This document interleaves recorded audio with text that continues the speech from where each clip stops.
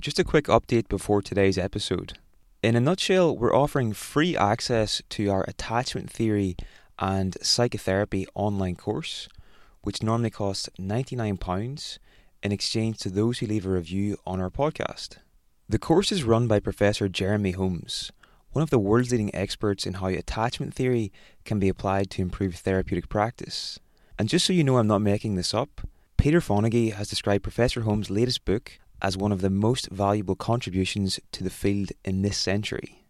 Normally this course costs £99, but you can get it for free by simply leaving a review of this podcast on the platform you use, whether that's iTunes, Stitcher or Spotify. Then simply email us on support@theweekenduniversity.com and we'll grant you free access to the course. Reviews make a huge difference in helping us get the ideas shared by our speakers out to a wider audience. So not only will you be getting a £99 course free of charge, you'll also be helping a greater number of people improve their quality of life. Thanks for your continued support of the project, and I hope you enjoy today's show.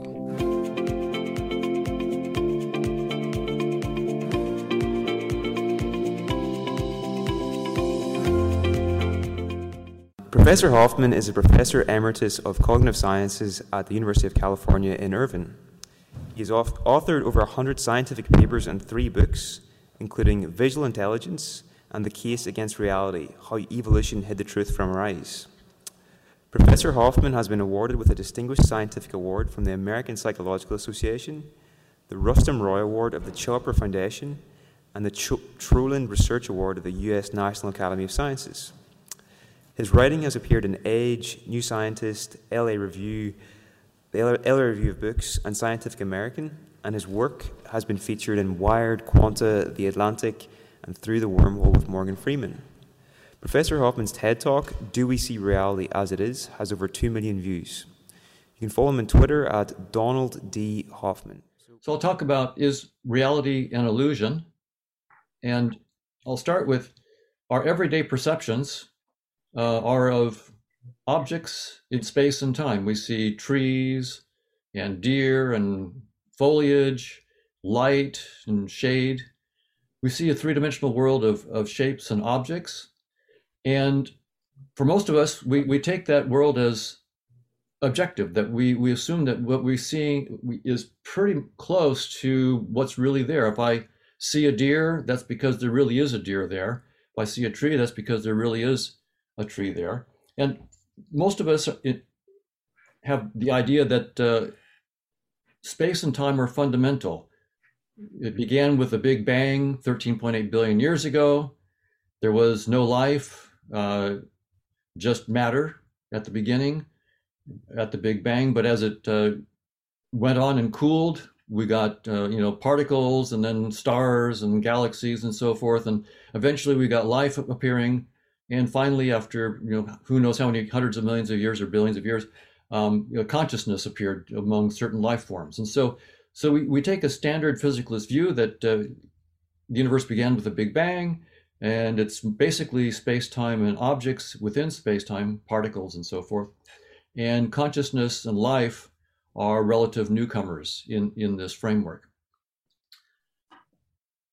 And we typically take a reductionist point of view. We assume that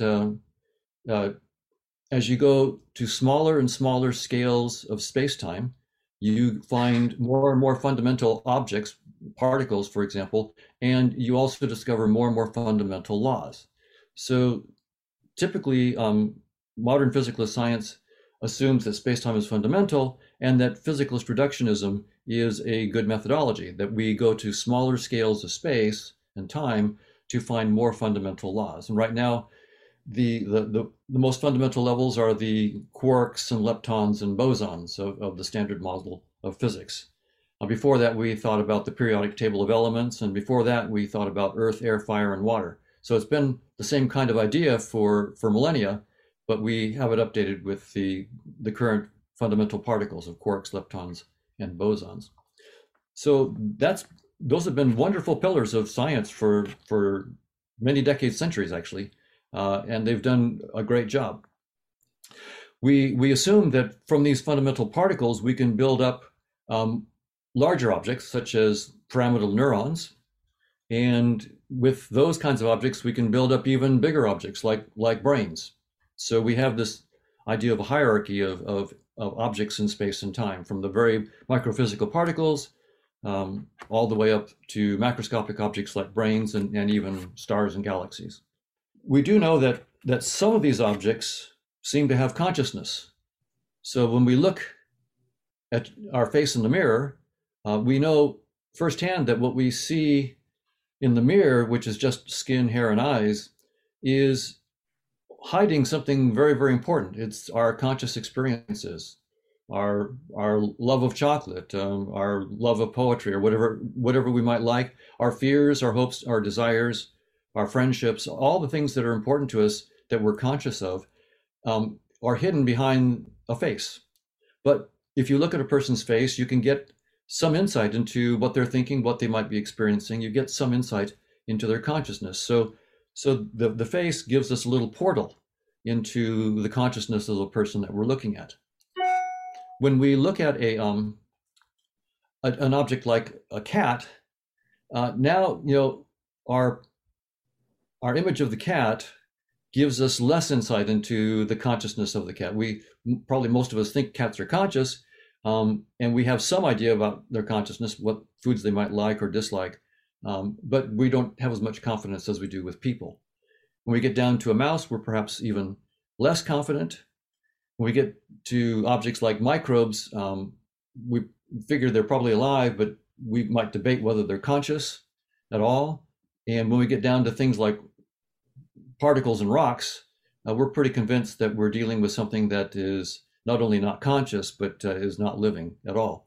And so we have this idea then that space-time is fundamental. Physical objects like particles are fundamental. And only if you get certain complicated arrangements of particles do you get life. And only if those living creatures have certain special properties will they have some kind of consciousness. And from this point of view, then it's an interesting idea whether if particles in the brain can create consciousness, maybe other kinds of particles that we build into artificial intelligence may also be conscious if we get the right kind of organization. So somehow the idea is that maybe the organization of the particles, if they have the right functional properties, would lead to consciousness. But we'll also talk about panpsychism, which takes a slightly different view, because Philip just talked about that. So, but the idea in artificial intelligence is that maybe if we get the right kind of architecture, the right program, then we might also boot up consciousness in a physical system. So the idea then in most approaches to understanding consciousness, the assumption, at least for human consciousness and animal consciousness, is that brains are going to be fundamental somehow, or embodied brains. And brains then somehow give rise to our conscious experiences. So the matter in space and time is fundamental. And we'll see with panpsychism, as Philip Goff talked about, the idea is that space and time and particles are fundamental, but the particles themselves have consciousness, are conscious. So we'll talk about that. But in this physicalist framework, we have quotes like this from John Searle at UC Berkeley: "The brain is a machine. It is a conscious machine. So of course, some machines can think and be conscious. Your brain and mine, for example." So the idea is that somehow, once you get a physical system, such as a machine, complicated enough in the right way, then consciousness will emerge. That's a functionalist point of view. And presumably then that would work for artificial intelligences. If we get them working in the right way, maybe patterned after human brains, but maybe patterned just out of deep principles about consciousness, then we could boot up consciousness in an AI. As David Chalmers put it back in 1996, one idea is that implementing the right computation, the right algorithm, suffices for rich conscious experience like our own. So somehow your conscious experiences are really the consequence of a complex interaction of physical systems, circuits in the brain or circuits in a computer. And perhaps you need embodiment. Maybe the brain has to be an embodied brain that's interacting with an environment. But somehow that kind of physical architecture will lead to consciousness from the raw ingredients that are not conscious. And if this is right, the idea is that eventually, once we understand the program in the brain that is running human consciousness, your consciousness has all your hopes, your fears, your desires, your memories, your goals in life. Once we have all that, we can and understand how to decode that. We can download, presumably, your consciousness, your memories, into a computer, and you could be immortal as long as the computer is running. So in principle, and many AI think that this may be possible, that we'll be able to reverse engineer the code of the brain that causes consciousness and download your consciousness into a computer and give you some kind of immortality. So the idea then is that your sensory experiences, sometimes they're called qualia,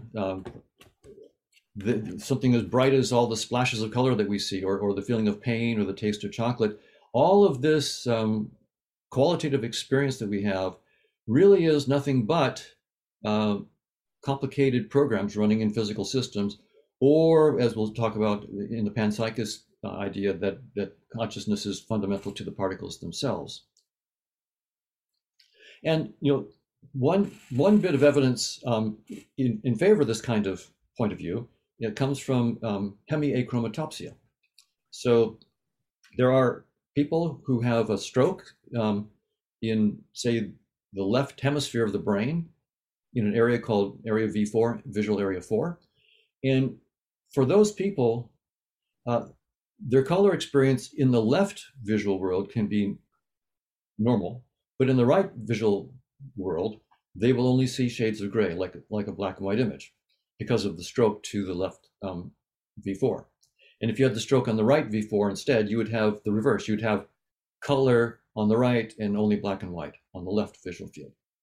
And you can also do this with magnets. So you can take a normal person and take a transcranial magnetic stimulation device and touch it to the skull outside the, near the V4 area, and inhibit it. And when you do that, the normal person will report that all of their color experience drains away. It just goes, the color goes away, and you just see black and white. But then when you take the magnet away, then they feel and experience the color rushing back into the visual field. So that seems to be a pretty important piece of evidence. There's this tight correlation between manipulations of area V4 of visual cortex and the conscious experience of color.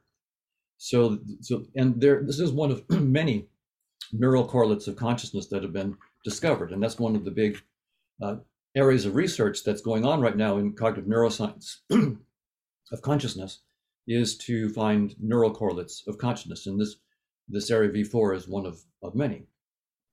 Now, we know, of course, that correlation does not imply causation.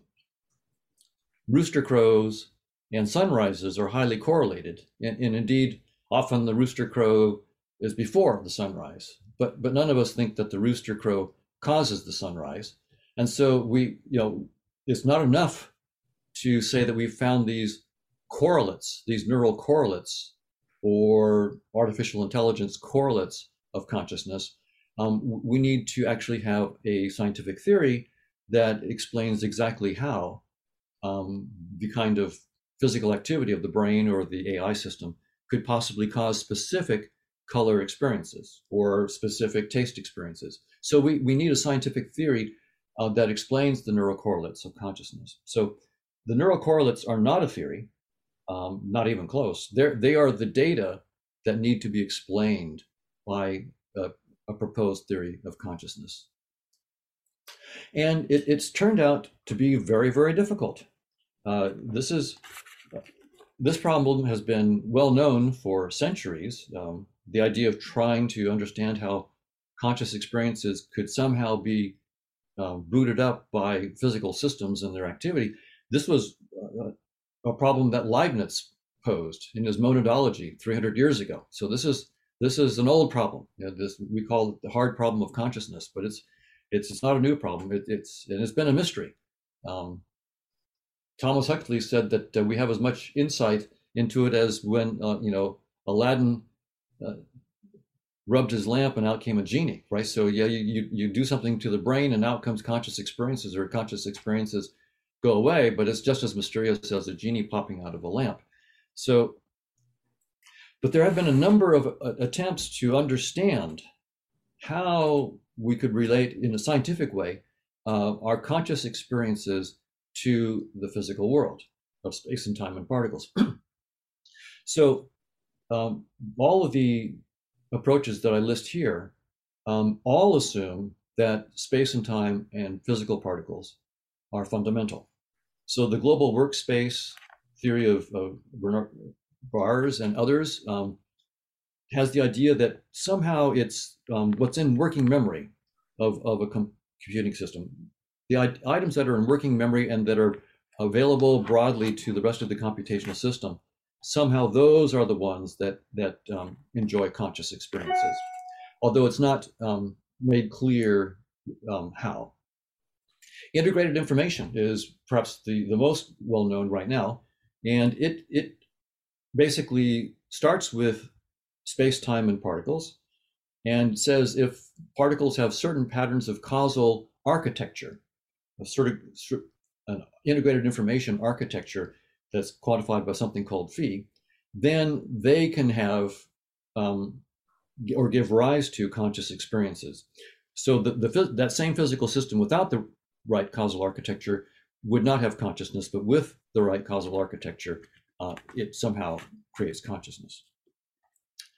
And then there's the work of Penrose and Hameroff, where they suggest that somehow certain quantum states of microtubules in neurons in the brain and certain orchestrated collapse of the quantum states of these electrons in the microtubules somehow gives rise to conscious experiences in the brain. And then there's panpsychism, which you heard about from Philip Goff, where they take space and time as fundamental, and the particles are fundamental, but the particles, in addition to their physical laws that they obey, they also are in fact themselves consciousness. So consciousness, each particle has some element of consciousness, an electron, a proton, and so forth, have a unit of consciousness, and when they combine to make an atom of some kind, then you will have a combination of the consciousnesses into a new consciousness, and also perhaps the subjects into a new subject.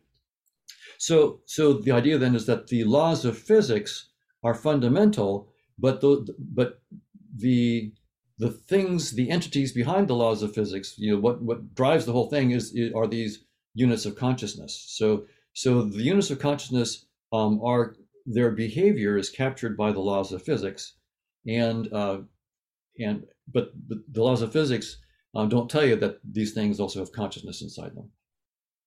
And then finally, illusionism, which is a theory that Keith Frankish and Dan Dennett and others proposed, is to say it's just space and time and particles and physical objects all the way down. And there is no real thing as consciousness. Our feeling that we have consciousness or that other creatures might have consciousness is an illusion. It's a user illusion. It's just an artifact of certain programs that are running in our brain, introspection programs, for example. Or it could be how we represent our attentional system, as in the attentional schema theory. So that's also an illusionist kind of approach. So there are all these many theories. And Steven Pinker, who is a very famous cognitive neuroscientist and interested in the mind-body problem, he likes the global workspace theory. And he points out that, he thinks that consciousness consists of a global workspace representing our current goals, memories, and surroundings. But then he points out, though, even though he likes this theory, he points out that the last dollop in the theory, that it subjectively feels like something to be such circuitry, may have to be stipulated as a fact about reality where explanation stops. And what Steve Pinker is pointing out here is that the global workspace theory, and this is true of all the other theories, all the other physicalist theories, that are trying to boot up experiences from physical activity, have been unable to give a concrete example, one concrete example, like the taste of chocolate or whatever. So Pinker is pointing out here that it's a great theory, but it doesn't explain how or why it subjectively feels like something to be such circuitry. And so Pinker thinks that these theories will have to just stipulate this as a fact about reality where the explanation stops. Well, so to be specific, right, what we want from all of these physicalist theories is not just a hand wave about how conscious experiences might somehow arise from orchestrated collapse of microtubules or somehow arise as integrated information or the contents of working memory. What we want are specific experiences, like the taste of chocolate. What is the orchestrated collapse of microtubules that must be the quantum states of microtubules that must be the taste of chocolate and could not be, say, the sound of a trumpet? What is the global workspace architecture or contents that must be the taste of potatoes and could not be the taste of a carrot? What is the architecture that integrated information architecture that must be the smell of a rose and could not be the smell of a lemon? Or what is again the architecture of that must be the sound of a saxophone and could not be the sound of a trumpet? What's remarkable is that brilliant scientists have been working on this problem for decades, and there is to date not a single specific conscious experience that can be explained, not one. And that's a remarkable failure, that there is, for all the work that's been done by brilliant research, many of them friends of mine and colleagues, but there's not a single specific conscious experience that can be explained by any of these theories, not even close. And that's why Steve Pinker said we may just have to say that we have to stipulate the conscious experiences. We can't explain them. So why is this?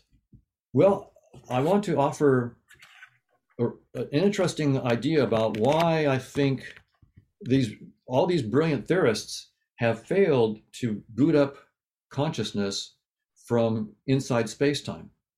And this comes from something within physics itself. For a long time, physics has been about space and time and what happens in space and time.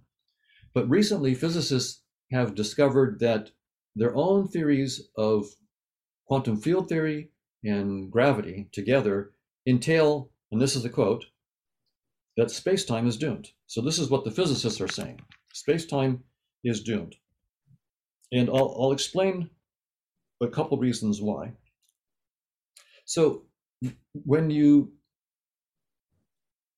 in physics, if you want to measure something smaller and smaller, like say measure a property of an electron, and it's very, very small. Well, to resolve a smaller and smaller object, intuitively to see it, you're going to need to use, say, light or some kind of radiation with smaller and smaller wavelengths. You need small wavelengths to resolve small objects. If the wavelength is too coarse, then you can't resolve the thing that you're looking at. So that's fine. We can make light, for example, with smaller and smaller wavelengths. And in principle, we can do this as fine as we want. Now, quantum theory tells us that as we increase the frequency of the light or reduce the wavelength, so we make the wavelength smaller, the energy of the light gets bigger and gets higher and higher. So to resolve smaller objects, you need more energy. And this is why when physicists smash particles into each other to probe the very, very small parts of space and time, they need really high energies, like the Large Hadron Collider in Geneva. So this seems a little bit counterintuitive, but to see really small, you need lots of energy. Well, so in a world where there's just quantum theory, that's no problem. You could, in principle, just keep increasing the energy and making the wavelength smaller and resolve as far as you want indefinitely. But it turns out that gravity spoils the picnic here, because Einstein's theory of relativity and gravity tell us that energy and mass are the same thing. They're convertible. So as you make more energy into a smaller area of space, you're concentrating more mass in that area. And Einstein's theory of gravity then says that, as you put more mass into a small region of space, the space curves. And the more mass you put in there, the more it curves. And at some point, if you raise the energy high enough, you get enough mass that you create a black hole, and you literally destroy the object you're trying to measure, say the electron or the proton, whatever it might be. So space-time, as it turns out, by the time you get down to not very far, it's only 10 to the minus 33 centimeters. By the time you get down to 10 to the minus 33 centimeters or 10 to the minus 43 seconds, space and time cease to have any operational meaning. They're just meaningless in terms of there's nothing operational that makes sense of them. So space and time, or space-time, is doomed at what we call the Planck scale. So that's one thought experiment, and I can do another one later on if people are interested in more about this. But these kinds of thought experiments have led physicists to the conclusion that space-time cannot be fundamental, and they're looking for, and they're finding, new structures beyond space-time. So structures, something called the amplituhedron, cosmological polytopes, associahedron. So physicists have already, the new generation of physicists, many of them have already let go of space and time, and they've found, they're taking a flashlight into the dark beyond space-time, and they're finding new structures in which there are no particles, there is no quantum theory, there is no space and time. These are structures beyond all of that. But these structures then project down. You can, as a special case, they can project down to space and time and particles and so forth. So already the hunt is on, and it's succeeding at leaving space-time behind and going beyond it to deeper and more fundamental structures. And so space-time, we thought, was fundamental, but space-time is doomed. And I would have been impressed if space-time went all the way down to, say, 10 to the minus 33 trillion centimeters. I would say that's a pretty impressive data structure, but it's only 10 to the minus 33 centimeters, not 10 to the minus 33 trillion. So space-time gives up the ghost very, very quickly. It's not a very deep data structure. So the problem is that as you try to measure things smaller and smaller, you don't have to go very small. 10 to the minus 33 centimeters is all you have to go, and you create black holes, and all of a sudden space and time themselves make no sense. So this has led many physicists to say that space-time is doomed. So Ed Witten at the Institute for Advanced Study at Princeton says everyone in string theory is convinced space-time is doomed. Nathan Seiberg, also at Princeton, I'm almost certain that space and time are illusions. These are primitive notions that will be replaced by something more sophisticated. And Nima Arkani Hamed, also at Princeton, says that the very notion of space-time is not a fundamental one. Space-time is doomed. There is no such thing as space-time fundamentally in the actual underlying description of the laws of physics. And these guys are not just saying this, they're actually going beyond space-time, and they're finding things. They're finding the amplituhedron and the cosmological polytope.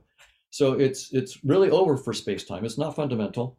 And just like Newton's notion of space and time separately, was the bedrock of science for centuries. But when Einstein came along, it was over for Newton. I mean, if you were interested in a fundamental understanding of physics, Newtonian space and time were not it anymore. It was Einsteinian space-time. Well, now even Einsteinian space-time, we realize, is not fundamental. That Einstein space-time is doomed. And the physicists are finding much deeper structures. And if you want, we can talk a little bit more about the structures that they're finding and what's going on there. So that's one pillar of science. It's quantum field theory, and Einstein's theory of gravity tell us that space-time is doomed. But another pillar of science, evolution by natural selection, says the same thing. It agrees that space and time cannot be fundamental, and that therefore particles in space and time and physical objects in space and time are not fundamental. So we can ask a specific technical question of Darwin's theory of evolution. The question is, does natural selection favor accurate or veridical perceptions? It turns out that Darwin's theory has been made mathematically precise, and we can try to answer this kind of question. And when we just start to look at Darwin's theory, we do get some hints we have in the past of the evolution of illusion. And so Steven Pinker in 2005 has a wonderful paper called "So How Does the Mind Work?" So how does the mind work? And in that paper, he outlines several intuitive reasons why evolution might not favor or shape organisms to perceive accurately or perceive the truth about the world around them. And the first is that to see the truth, it takes time and energy. It's costly to do that. And so sometimes the race is to the swift. If it takes you 10 minutes to figure out that something's about to kill you, well, that may not be so good. So you need to be able to do things quickly. So we often in evolution find that we sacrifice truth for speed. We sometimes have to have hypotheses, make inferences about nature, and those inferences that we make are based on our prior experience and the hypotheses we bring to our experience, the so-called priors. But priors can be fallible. What you assume about reality may or may not be true. So given that we're going to be making inferences based on our past assumptions, our inferences are only as good as the accuracy of those assumptions. Social pressures. Often we have an in-group and an out-group, and we need to express certain opinions and beliefs to be in a group or out of a group. So there are social pressures that shape us, not necessarily to believe the truth, but to believe whatever is convenient for social convenience.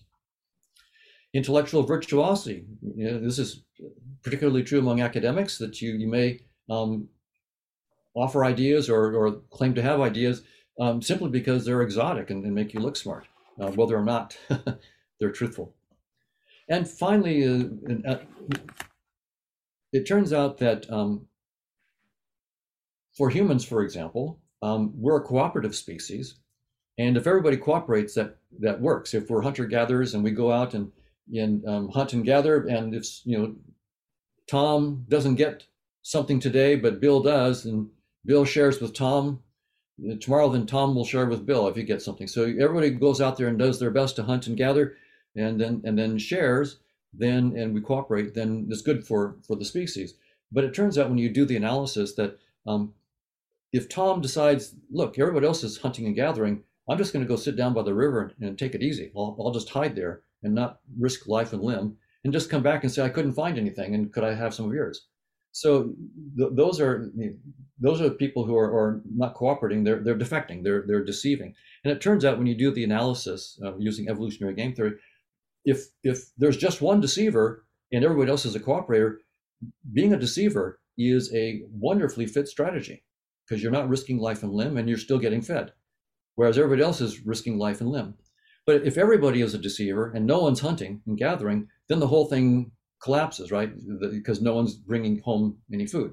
So you have the idea, though, that there's going to be some selection pressures for people to deceive, and then it turns out that you can show that there'll be selection pressures for the cooperators to detect the deceivers, to figure out who's lying to them, and to figure out the liars, and then to punish them. So you start getting our moral emotions and so forth, wanting to punish people and so forth, as part of this reinforcement of trying to get people to cooperate instead of deceiving. But it turns out you get an evolutionary arms race. as the cooperators get good at finding the deceivers can get better and better at deceiving.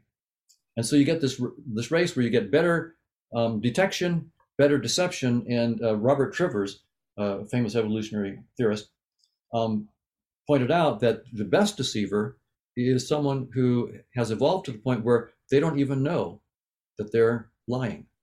They're self-deceived. They think that they're telling the truth. And in that way, they don't betray with blushing skin or shifting eyes or whatever body language that they're lying.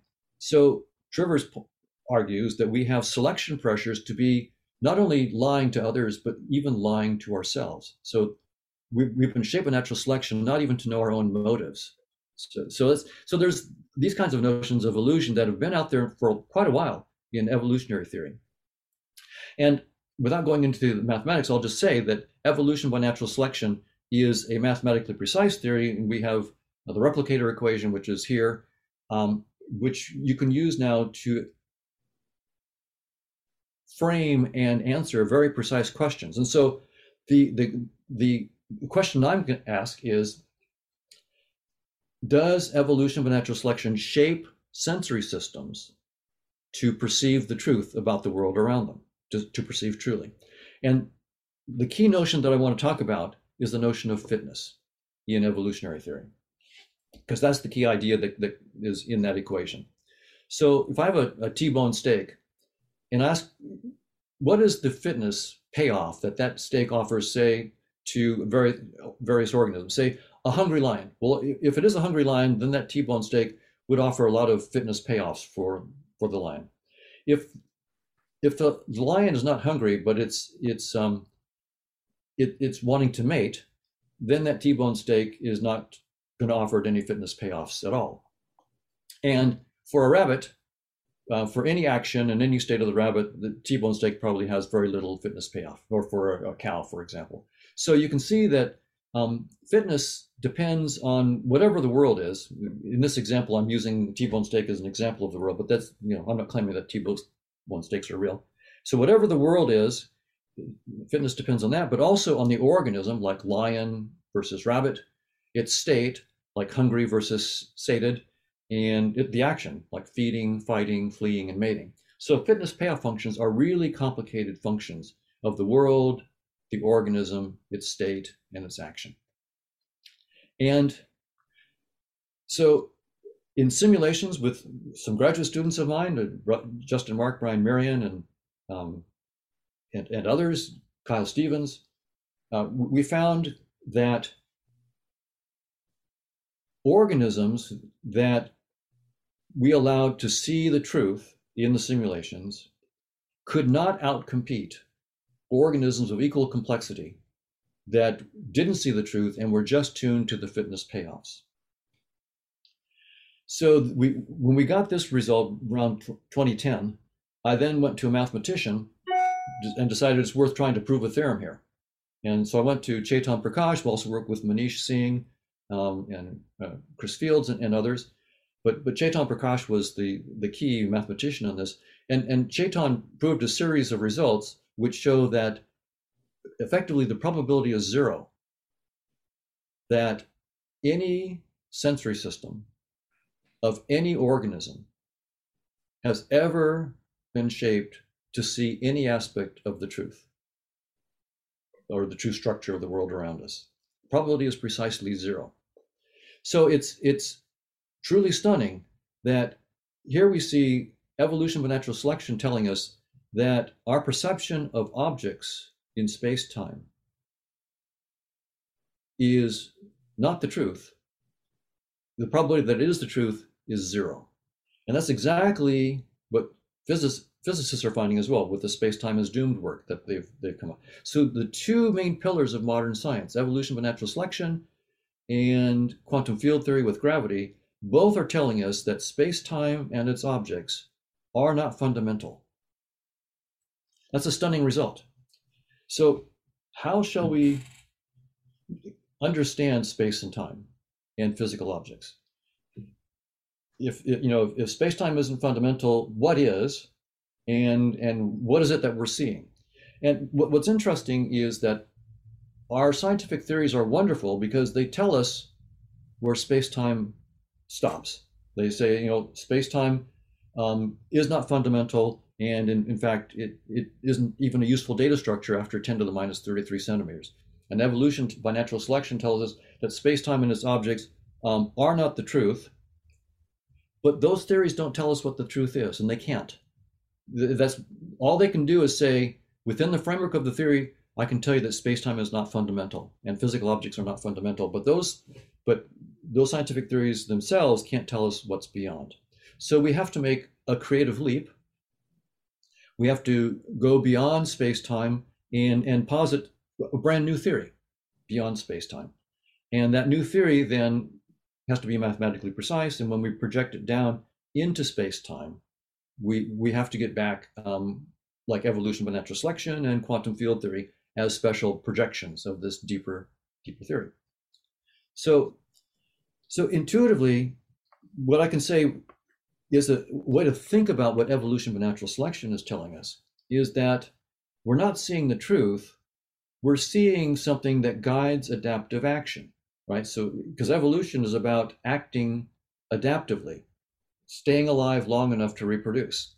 So that suggests an interesting metaphor in which space-time and objects aren't the truth, they're just a user interface, like a virtual reality interface to a game. So it could be a game like Grand Theft Auto or something like that. And so there you are. If you're in the game, you can see various cars. You know, I turn my VR headset to the right, I might see a red Camaro. If I turn my headset to the left, I might see a white Porsche.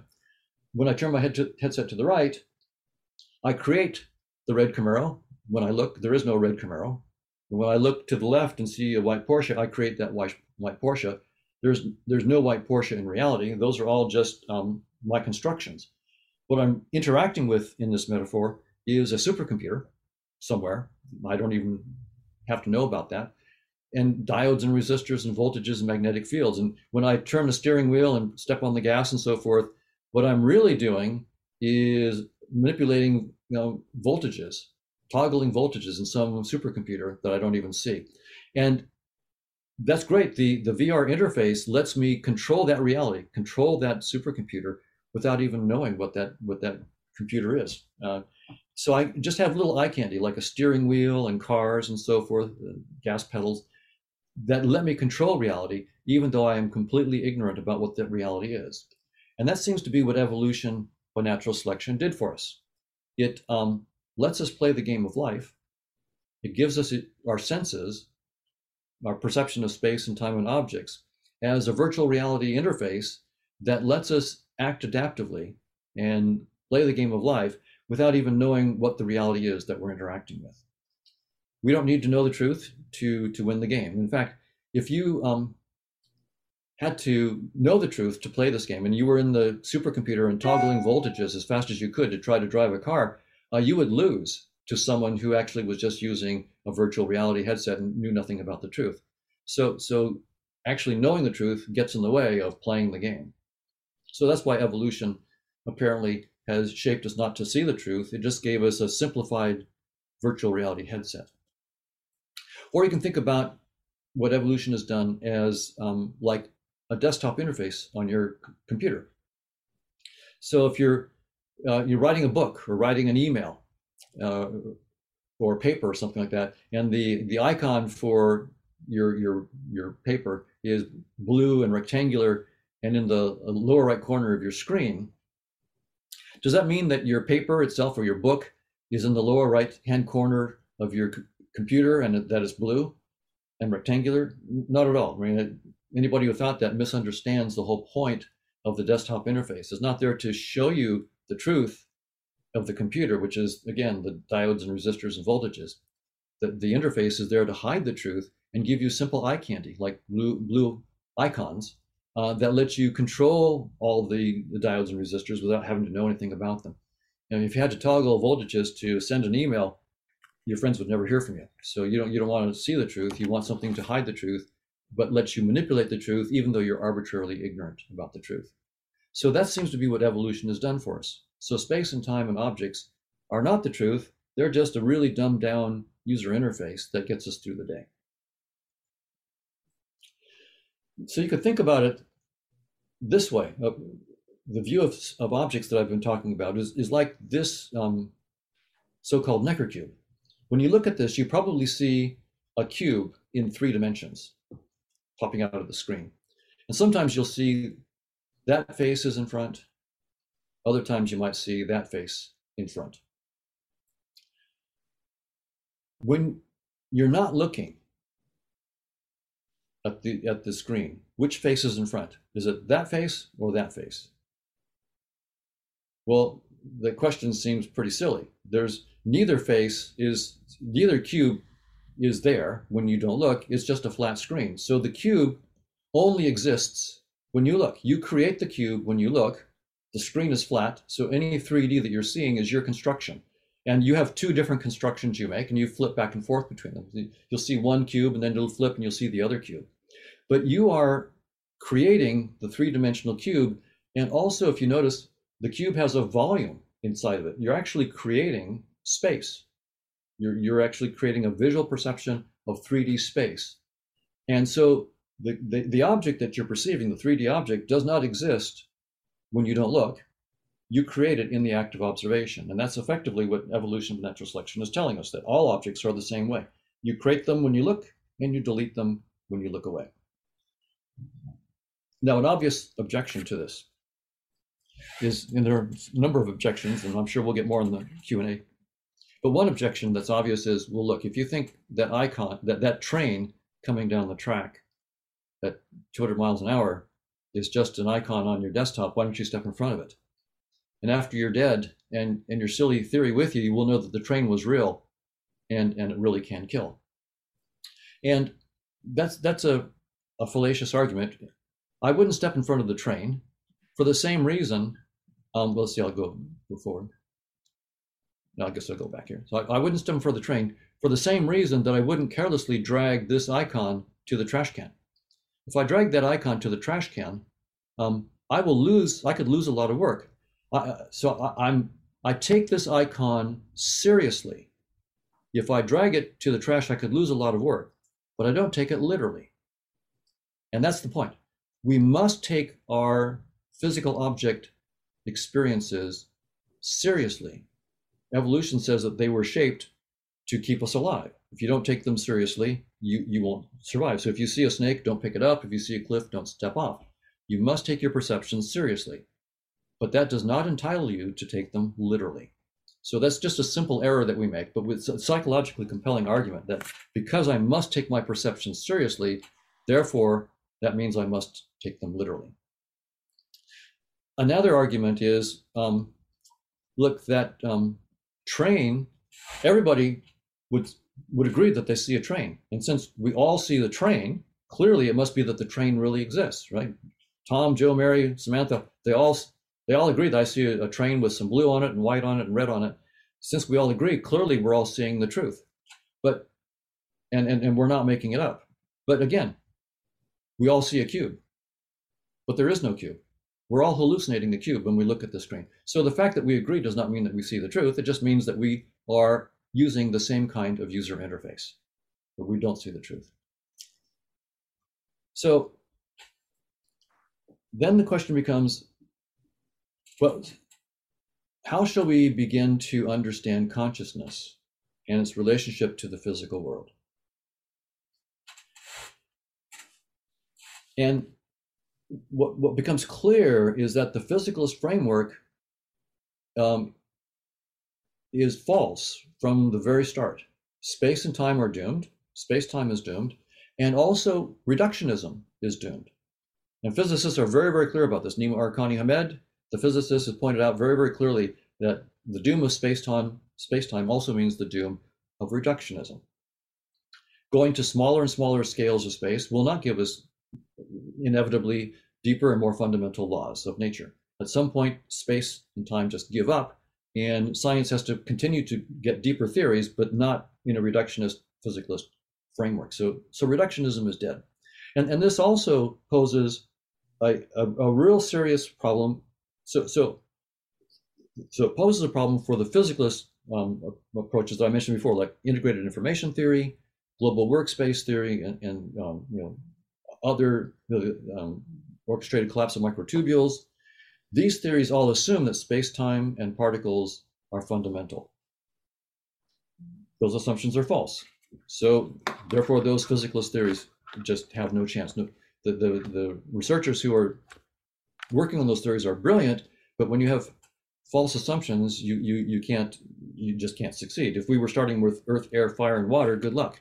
Anybody, it doesn't matter how smart you are, if you're starting with earth, air, fire, and water, that's just the wrong starting point to boot up a theory of consciousness. It doesn't matter how smart you are. So you can't boot it up a physicalist theory from space-time and particles. But it's also now a problem for panpsychism. Because what the panpsychists do is they say that we're going to take space-time and particles as fundamental. So space-time is fundamental. The leptons, quarks, and bosons are fundamental. But each of those particles also has consciousness inside of it. And so now consciousness is being strapped to laws of particles inside space-time, where the particles, space-time, and the laws are not fundamental. And so we're tying consciousness to entities which our best science are telling us is not fundamental. We might as well be tying consciousness to earth, air, fire, and water. We also know that those are not fundamental. So that's why I think that panpsychism has a serious problem here. It would have been fine 20 or 30 years ago, but now that physicists have discovered that space-time is doomed and that the laws of particle behavior are not the fundamental laws, then panpsychism shouldn't tie itself to laws that we know are not fundamental. So how should we proceed then? What's left? Well, the direction that my colleagues and I are looking at is to say, let's start with consciousness and let's try to boot up space-time and particles and eventually things like brains.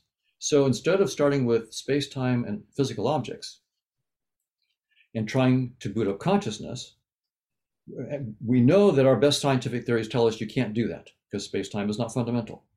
So let's go the other way. Let's get a theory of consciousness not strapped to the laws of physics as panpsychism does. So panpsychism straps primitive consciousnesses to obey the laws of physics. Well, we know that those laws of physics are not fundamental. So there's no reason to strap our theory of consciousness to those laws of physics. Instead, what we want is to have a deeper theory of consciousness, completely transcending space and time, that completely beyond the laws of physics. And this deeper theory then must give rise to space and time. It has to actually show how space-time arises and how the laws of physics arise as a special projection of a much richer theory. So the idea will be that the dynamics of consciousness could be extremely rich, much, much richer than the structure of space-time and the laws of quantum field theory and so forth inside space-time. So if we tried to just, as panpsychism does, try to just attach consciousness to the little particles in space-time, we would be hamstringing ourselves. We would only be looking at a projection of a much richer dynamics of consciousness that's possible. So that's the direction that we're pursuing here. We start with a mathematical model of consciousness on its own terms, not as having arisen from some physical system. And then we show how physical systems arise from consciousness and its dynamics. That's the goal. And if I have another set of slides, if there's time and there's interest, I can go into the mathematics. So right now, I'll just talk at high level about the idea of consciousness that we're working on. But if people are interested, I have slides prepared. I can just go to another little presentation and show you the mathematics. But here I'll just say the intuition. We have a notion of a conscious agent, and intuitively a conscious agent has just two basic properties. It has experiences, like the experience of a headache or the color green or something like that. It has experiences, and all agents have their own experiences, and the experiences of an agent can affect the experiences of other agents. That's the only assumptions. So, and that's sort of a goal of a scientific theory, is to have as few assumptions as possible because everything you assume is something you're not explaining, you're assuming. So you want to have as few assumptions as possible, and then boot up everything else. So I mean, when we think about consciousness, we want, conscious agents, for example, we would want to understand learning, memory, problem solving, intelligence, the notion of a self, free will. There's lots of things that you would like a theory of consciousness to deal with. But if I threw all those in to begin with as my assumptions, then I wouldn't be explaining anything. So we start off with, we think, is the minimal starting set for a general theory of consciousness. Conscious agents are entities that have conscious experiences and influence the conscious experiences of other agents. Those are the only assumptions. And then the mathematics of it is something called Markovian kernels. We can talk about that if you want. So think about it as a vast social network, like the Twitterverse. It's like modern social media, where you have various conscious agents tweeting and following and so forth. So you have all these links and connections, and what one agent tweets, another one follows and maybe retweets and so forth. So you have this network dynamics, and that's the idea. So it's this network of conscious agents. It's not a network in space and time. It's a network of agents that are entirely outside of space and time. And the idea is that when you look at the long-term behavior of these agents, like in the Twitterverse, if you look at the trends, what's trending in Twitter, that's the long-term behavior in Twitter. When you look at the long-term behavior, it turns out that the long-term behavior of the conscious agents plugs into the structures that the physicists are finding beyond space-time, like the amplituhedron. So the physicists have been starting with space-time and looking for structures behind space-time. They found things like the amplituhedron. And it turns out the amplituhedron fundamentally is all the physical invariant data is captured in permutations. So behind space-time is the amplituhedron. At the foundation of the amplituhedron is permutations. And it turns out, now we go the other way. We start with these networks of conscious agents. We look at their long-term behavior, and it turns out the long-term behavior is much more general than permutations, but it has a canonical projection. You can simplify the behavior of the conscious agent network down to permutations. So the idea would be the dynamics of consciousness is very, very rich, far, far richer than permutations, but you can project it to permutations. When you do that, then you can go through the amplituhedron and create space-time as a dumbed down user interface that some agents use to understand and interact with other agents. So you can see the big idea here then, instead of starting with space-time as fundamental and particles and booting up conscious agents or consciousness, we start with consciousness, a network of conscious agents, and we boot up space-time. So that's, once again, the difference between this point of view and the panpsychist point of view. Here I'm taking consciousness as fundamental. Is not a fundamental property of particles. It's a fundamental property of agents beyond space-time and beyond particles. And particles are just a little user interface description that some agents use. But there would be many, many other interfaces. Space-time is just one. There are countless other interfaces. What humans see is just one small sample of the kind of interfaces that are available. So once again, space-time is not fundamental. It's just a user interface. So the idea then is that we start with a network of conscious agents, and from that network, we boot up the virtual reality interface that we call space-time and physical objects.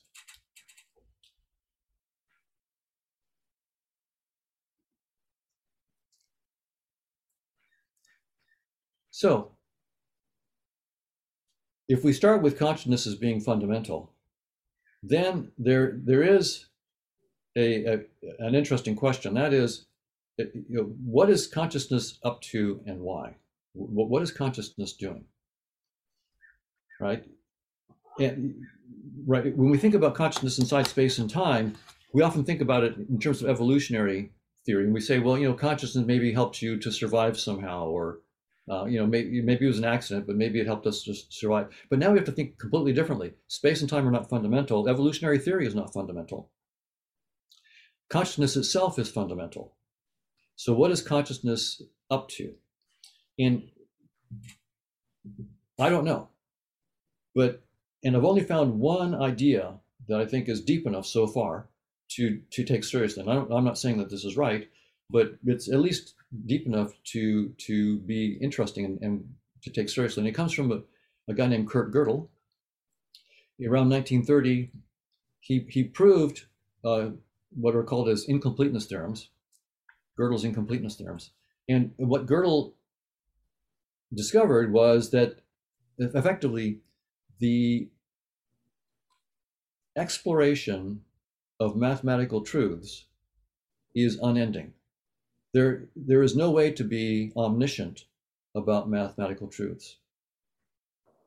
And what's interesting about that idea then is that if consciousness is fundamental and consciousness is all there is, then mathematics is all and only about consciousness. And that means, since mathematics is endless, the exploration of mathematics is endless, then that means the exploration of the possible varieties of consciousness and conscious experiences is also endless. And so maybe what consciousness is doing is exploring its own possibilities. And it's a theorem that exploration will never stop. And so maybe that's what consciousness is up to. It's constantly exploring itself. And so in that case, what's happening right now, where where we go to classes and we talk and we have question and answer, we have lectures and so forth. This is just consciousness in space and using space and time as a virtual reality and exploring some of its possibilities. So that would be what we're doing right now would be just an example of consciousness, just putting on a headset and exploring one of many, many different possibilities. We have only 3D space. There could be worlds in which there are 10D spaces, or in which the very notion of a dimension of a space is irrelevant, and there is no dimension, there's something else. In which there are, instead of 3 axes of color hue, there, instead of just like a red, green, and blue photoreceptor system, we could have 30 or 50 or something completely different. So our perceptions are just one of countless different perceptions. And so one theory then is that, according to Gödel's incompleteness theorem, applied to consciousness being fundamental, we would say that maybe consciousness is exploring all of its possibilities. And I'm not saying that that's right, but it's an interesting hypothesis to explore, and we should look for others and have them compete. What about time? Time seems to be an important feature of our lives, and it's a limited resource. In some sense, many theories, time is the fundamental limited resource, and that's so. How does time come about? And is time fundamental in consciousness or not? And it turns out it's quite interesting that the dynamics of conscious agents that we've developed need not have an arrow of time. By arrow of time, physicists talk about entropy, and the second law of thermodynamics says that as time moves on, things fall apart, things become more disordered, and those are tightly coupled. So the second law of thermodynamics, entropy is always non-decreasing, and the arrow of time are tightly linked. But it's easy for us to write down many different dynamics of conscious agents in which there is no arrow of time, no entropic arrow of time. But it turns out that it's a simple theorem that when you project the dynamics onto any projection, by conditional probability, then you will induce an apparent arrow of time. It is an artifact of the projection. So it's not a fundamental aspect of reality. It would be an artifact of projection. So you take a dynamics of consciousness which is timeless. So consciousness itself could have a timeless dynamics, no entropic time, but any view of it, looking at it from any particular view, necessarily, it's a theorem, it necessarily creates the illusion of an arrow of time. And so that leads to a very interesting possibility that maybe the realm of conscious agents, maybe it's a realm in which there's cooperation, there's no competition, and there's no limited resources. But when you look at that realm by projection, as an artifact of that projection, you get limited resources, and therefore you get competition, and you get evolution by natural selection. And that whole process is not fundamental, it's an artifact of the projection. Just like space-time and particles and the laws of physics are not fundamental, they just arise because they're properties of a projection. So this is the kind of direction we will have to go, because if we take consciousness as fundamental, we have to show how we can boot up space and time, and how we could boot up evolution by natural selection as projections of the dynamics of consciousness. That's what we have to do as scientists. So there's a lot of work ahead, but it's really promising that it's a theorem that at least for the time part, it's a theorem that a timeless dynamics of conscious agents will necessarily project, when you have Markovian dynamics, it necessarily projects to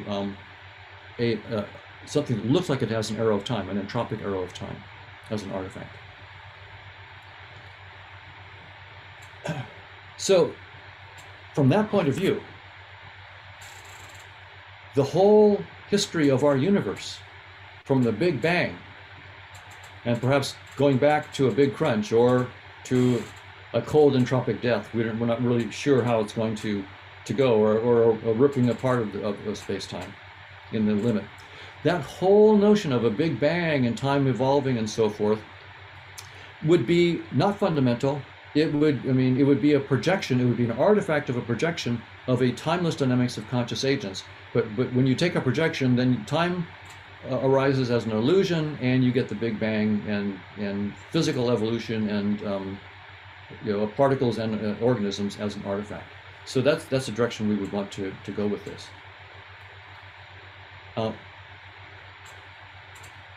So now, getting back to, see how I'm doing in time. Oh, I'm a little over. Should I quit pretty quick? I'll go ahead and just wrap it up here. So when you see your face in the mirror, you know firsthand that what you see is just skin, hair, and eyes, but that behind that is the realm of your conscious experiences. Your face is just a portal. Behind your face is the realm of all of your conscious experiences. With the cat, the portal is dimmer. With the mouse, it's dimmer still. With microbes, the portal into consciousness is very, very dim. And with rocks, our interface gives up. But that's no surprise. The whole point of an interface is to simplify things and hide most of the truth. So it's no surprise. What this means is the distinction that we make between living and non-living is not fundamental. It's an artifact of the limits of our interface. Similarly, the distinction we make between conscious and unconscious is not fundamental. It's an artifact of the limitations of our interface. So this is a radical implication of this approach. Is it possible to open new portals into the realm of conscious agents? I think so. I think once we understand this network of conscious agents and how space-time arises as a user interface, then I think that we'll be able to reverse engineer the whole thing and play with the software behind space-time and open up new interfaces within space-time. We already have one technology for doing that that we know, and it's having kids. Every time you have a child, a new interface into a new portal into the realm of conscious agents opens up. So if we can reverse engineer that, we may be able to open up new portals, and they may look like artificial intelligence. So I'll before I say thanks to my colleague, I'll just say one question that often arises. So about this whole view. I said earlier on that evolution by natural selection entails that the probability is zero that any of our perceptions are true, right? So space and time and physical objects are not the truth, they're just a user interface. And now all of a sudden I'm saying that if you look at a person's face, that's a portal into consciousness. So now you are getting a window into truth. You're getting something true about a person's consciousness. So haven't I contradicted myself? Haven't I got myself in shooting myself in the foot? And the answer is no. You have to understand how science works here. It's two steps. The first step is you take evolution by natural selection and you study that theory because it's the best theory we've got in this area. And that theory tells you very clearly everything that you see is not the truth. It's just a user interface. But it doesn't tell you an interface to what. So evolution by natural selection is saying, look, space and time and physical objects, they're not the reality. There's a deeper reality, but I can't tell you what that reality is. So natural selection can't tell you what it is. It can just tell you that whatever that deeper reality is, the probability is zero that it's space and time and physical objects and laws of physics and particles. That it can tell you. That is ruled out. Space, time, and particles and physical objects are ruled out. That's not the reality. But it can't tell you what the reality is. So now, second step is to say, okay, as a scientist, I now am going to make a new step, and I'm going to propose that the reality behind space and time is consciousness. And if that's the case, then I can say that when you look at a person's face, you could be getting genuine insight into their conscious experiences.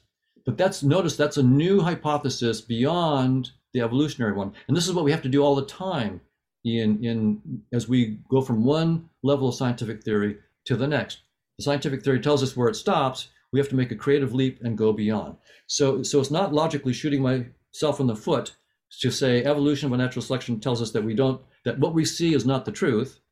And then to say, well, okay, space and time and objects aren't the truth, but I'm going to propose that consciousness is the truth. And so when I look at a face and get hints about consciousness, I am getting a true insight. And that doesn't contradict the work on evolution. It's just saying that the face itself is not literally the truth, but it is a portal to the truth. It's a user interface to the truth, and the truth is the consciousness of the person behind the face. So that just gives you an idea about the logic of how this thing works and the kinds of arguments that could come against it. The first one is from Lily Spector. Have you tested your mathematical formula of truth on altered states of consciousness, for example, with psychedelics? Well, that's going to be a very interesting direction to explore for two reasons.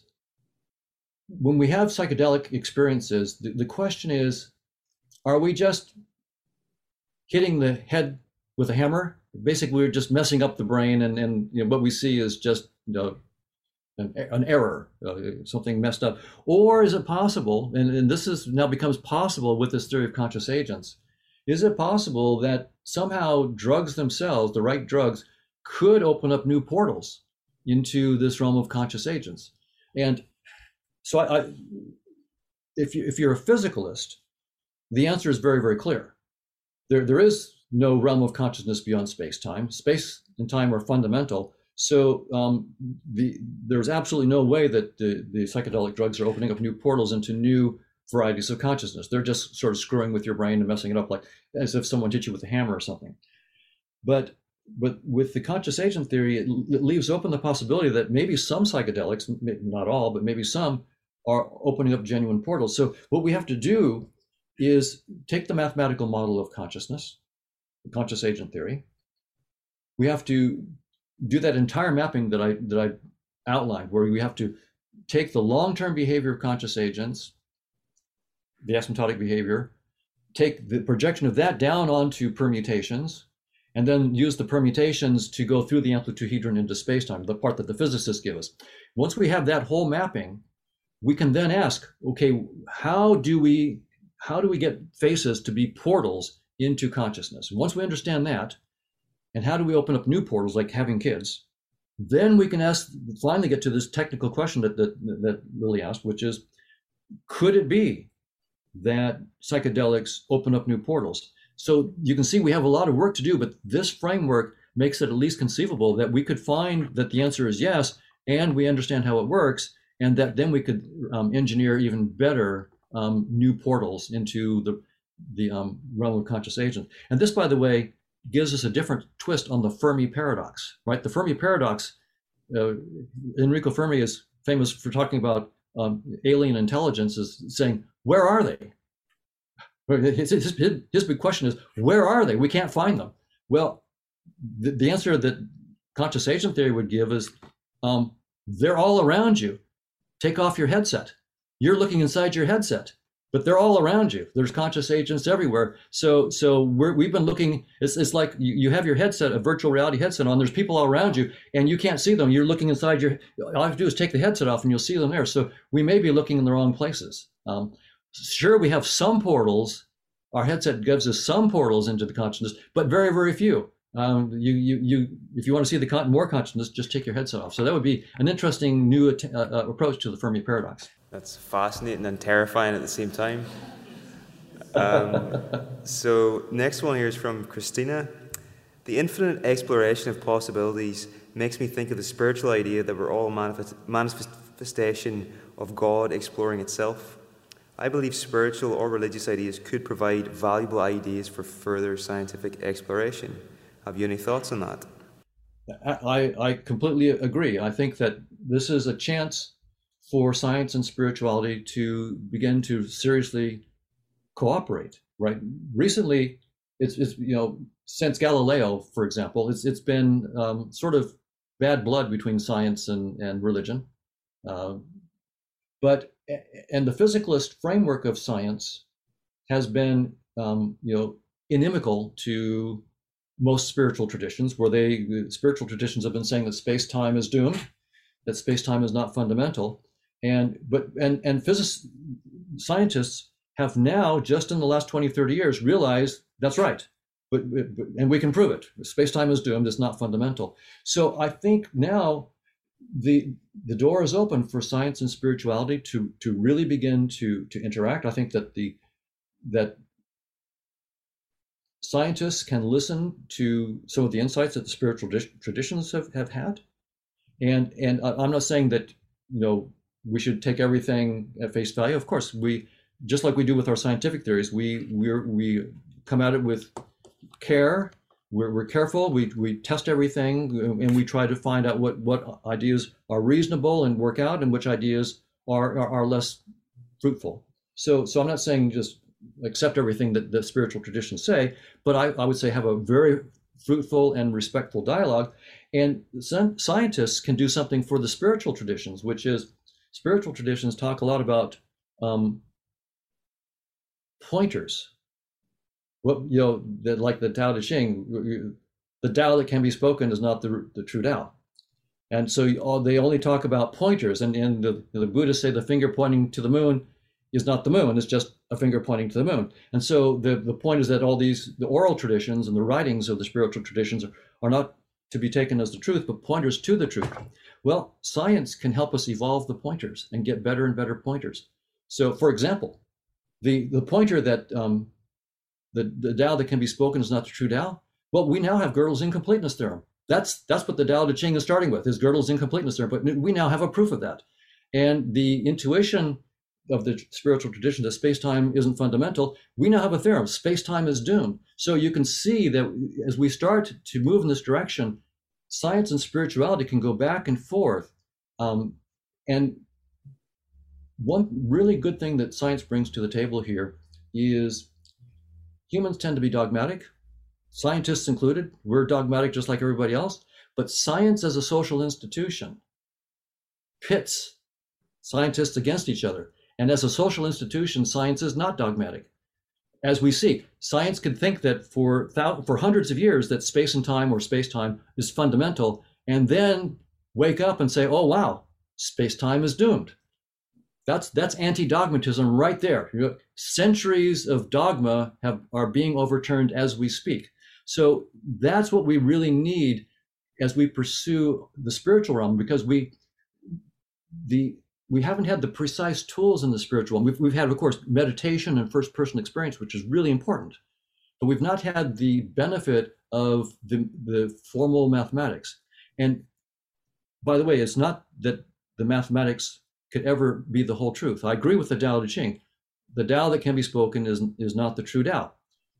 And Gödel tells us the same thing. But what's really interesting is, for some reason, consciousness does play with forms. It does explore, even though consciousness itself will always transcend space and time and what it can do in space time or anything. It always, but somehow it's very important for consciousness. Maybe what consciousness has to do is put on a virtual reality headset, plunge itself in to a new virtual environment, explore that, lose itself completely, lose its identity. It doesn't even know that it's consciousness. It thinks it's a little tiny creature inside this vast, 93 billion light years across space-time, and it slowly wakes up over a lifetime, or maybe not. Maybe it dies at age 70 and never woke up. But what it's doing is immersing itself very seriously, learning what it can, and then death is taking the headset off and moving to the next game. And the next, so you can see there's a lot of possibility between science and spirituality going forward. And again, it needs to be respect from both sides, but both sides will have to give up a lot that they hold very dear. That's how things work. Giving up space-time is a real painful one for the scientists, but they're having to give it up. We will have to give up our pet ideas in many cases, or find that are new ideas that are far more deep and insightful than the ones that we thought were the final word. Okay, I love that viewpoint. I think it's a really interesting perspective, and if that is the case, if that's what's happening with consciousness, it sort of places responsibility on the individual to make it an interesting and worthwhile experience as well, I suppose. Is anybody from here want to come forward? Yeah, please do.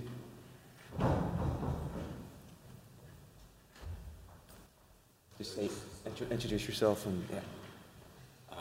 Hi, Donald. My name is Alex. Quick question. Most of your examples, I think all of them, to explain your views are based on digital world examples, so the 3D cube, the video games, the desktop. Have you considered that living through this invention influenced your views? So, because I would think that explaining what you explained without those examples would be very hard, because it's only by having this notion of something in an analog, in a real world and in digital world can you see the difference. Because what I would think, and I still believe in the view that we actually, yes, I completely agree that we see a very, very simplified version of the reality, but it is still reality. And my example of it would be driving a car, where by steering a wheel, you cannot, of course, know exactly what's going on inside the car, but you can still see like a little part of that reality. And perhaps, yes, space-time is doomed, but not in terms of not being true, but in terms of, again, just another simplified version. And yes, we can dig deeper and deeper and deeper, but I would think that this digital world messed up our heads, and now it gives you a very good ground of explaining your theory just because of you have this example. And in grand scheme of things, it's just a flick. We will invent many, many other things, and we will be able to explain maybe through some very different ways of thinking that the reality is some sort of other way. But I'm saying that this current state of explanation and your views are heavily influenced by having this digital example of having hardware and software completely separated. Have you considered that? A great question. So couple thoughts on that. The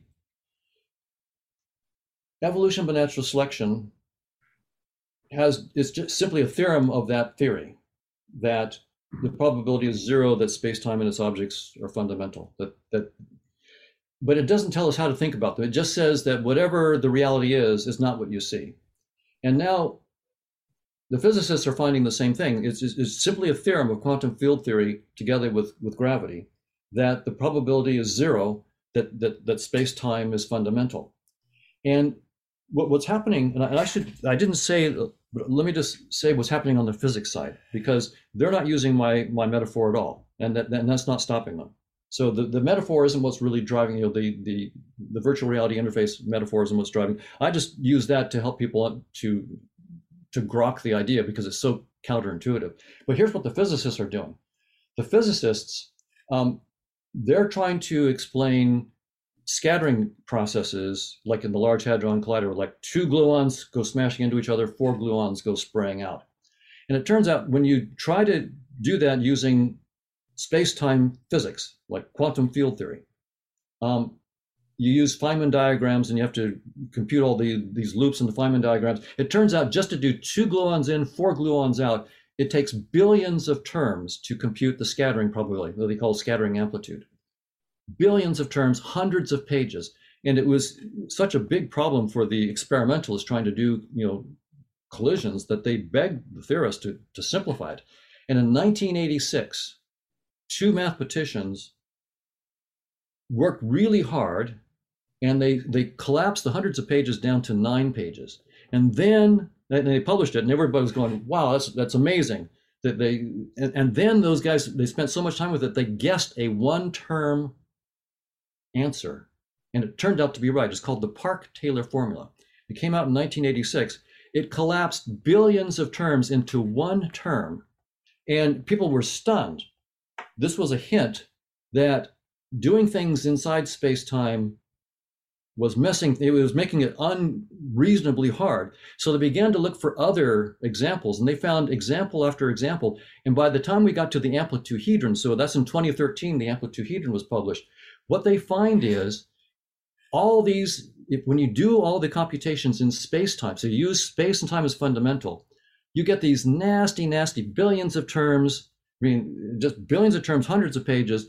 When you do it, when you let go of space-time and use the new structures that they're finding, so you just say, forget space-time, let's go deep. By the way, forget quantum theory. They're leaving Hilbert spaces behind. So you leave Hilbert spaces and Einstein's space-time, you leave them behind.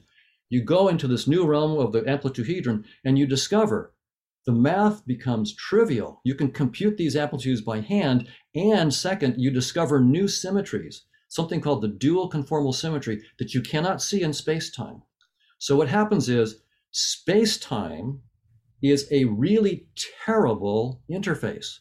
It's making the computations literally billions of times harder than they have to be, and it's hiding symmetries. So now the physicists are really on board. They don't know what this realm of beyond space-time is, but whatever it is, there are beautiful symmetries there that they're discovering, and the math becomes easy. So the younger generation is just all in now. They're Nima Arkani Hamed and so forth, and they don't have this user interface metaphor that I'm talking about. So the space-time is doomed stuff is completely independent of that. But I'll say this: the new generation that's being raised on the metaverse, they're just going to get this. Right? They spend a few hours in the metaverse on a daily basis. They take their headset off. It's going to be a no-brainer that I'm not saying the truth. It'll just be obvious to them that it's very, very likely that what they're seeing in space and time is just another headset. And they'll be the ones that can then really take the physics, that the amplitude and so forth, to the next level, because they won't have any hangups about letting go of space-time. They'll be done with space-time. So the metaverse and virtual reality is a good metaphor for us. I think it'll eventually be a help. But it's definitely not what's motivating the physicists. They're letting go of space-time for their own reasons. Thank you for the talk. I think a lot of interesting points. I think we all agree that we don't see reality as it is. That would be highly inefficient. Some video on that one. I wanted to ask on one point in particular that you brought up a number of times, being the incompleteness theorem. Now, my understanding of this, if I remember my uni education correctly, is that it states you can either have contradictions in the system, or there will be theorems that are true but unprovable within a system complex enough. What I'm trying to understand is the implications on physics or philosophy, or however you want to frame that, from those statements.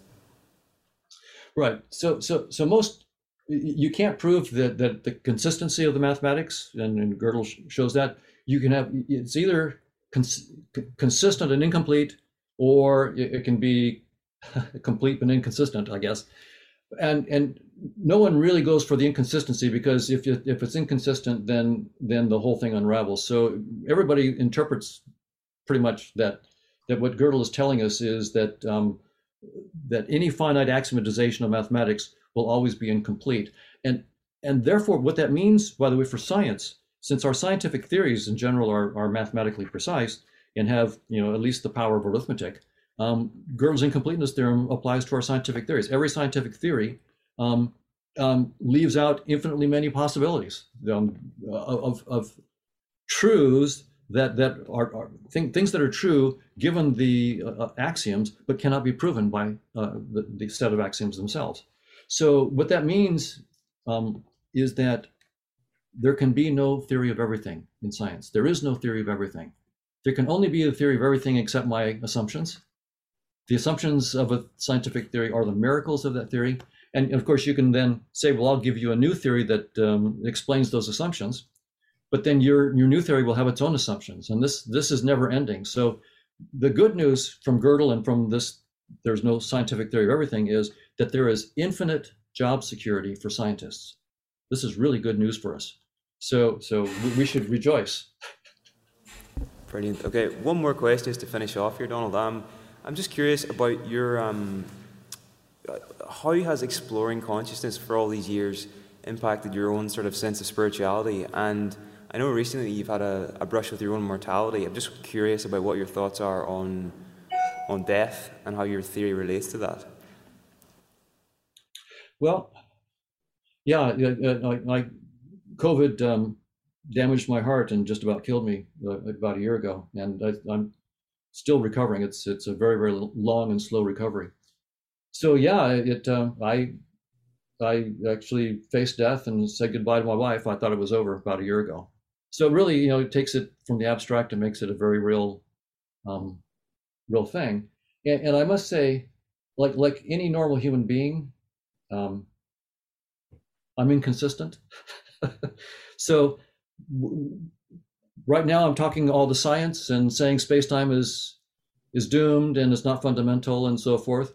But as soon as I start talking and I go walking around in the everyday world, I behave and feel like I'm in the real world. The car is really there. So but what spiritual traditions do is, right, they get you to wake up in a more, not just intellectual sense, but to really experience yourself as not inside space and time.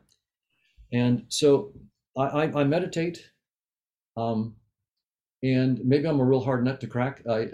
Even with all the science that I've been studying, I go around believing that space-time is fundamental and physical objects are fundamental, and worried about death, the automatic worries about death. But when I really sit back and dispassionately looking at it, the evidence is all very clear that death must be just taking off a headset. So part of me knows that, the intellectual part of me, it hasn't gotten through the entire subcortical limbic system. The limbic system is still afraid of death, and maybe it'll take a lot more meditation for the limbic system to get caught up with the cortex. That's a nice end to the day, that death is just taking off a headset.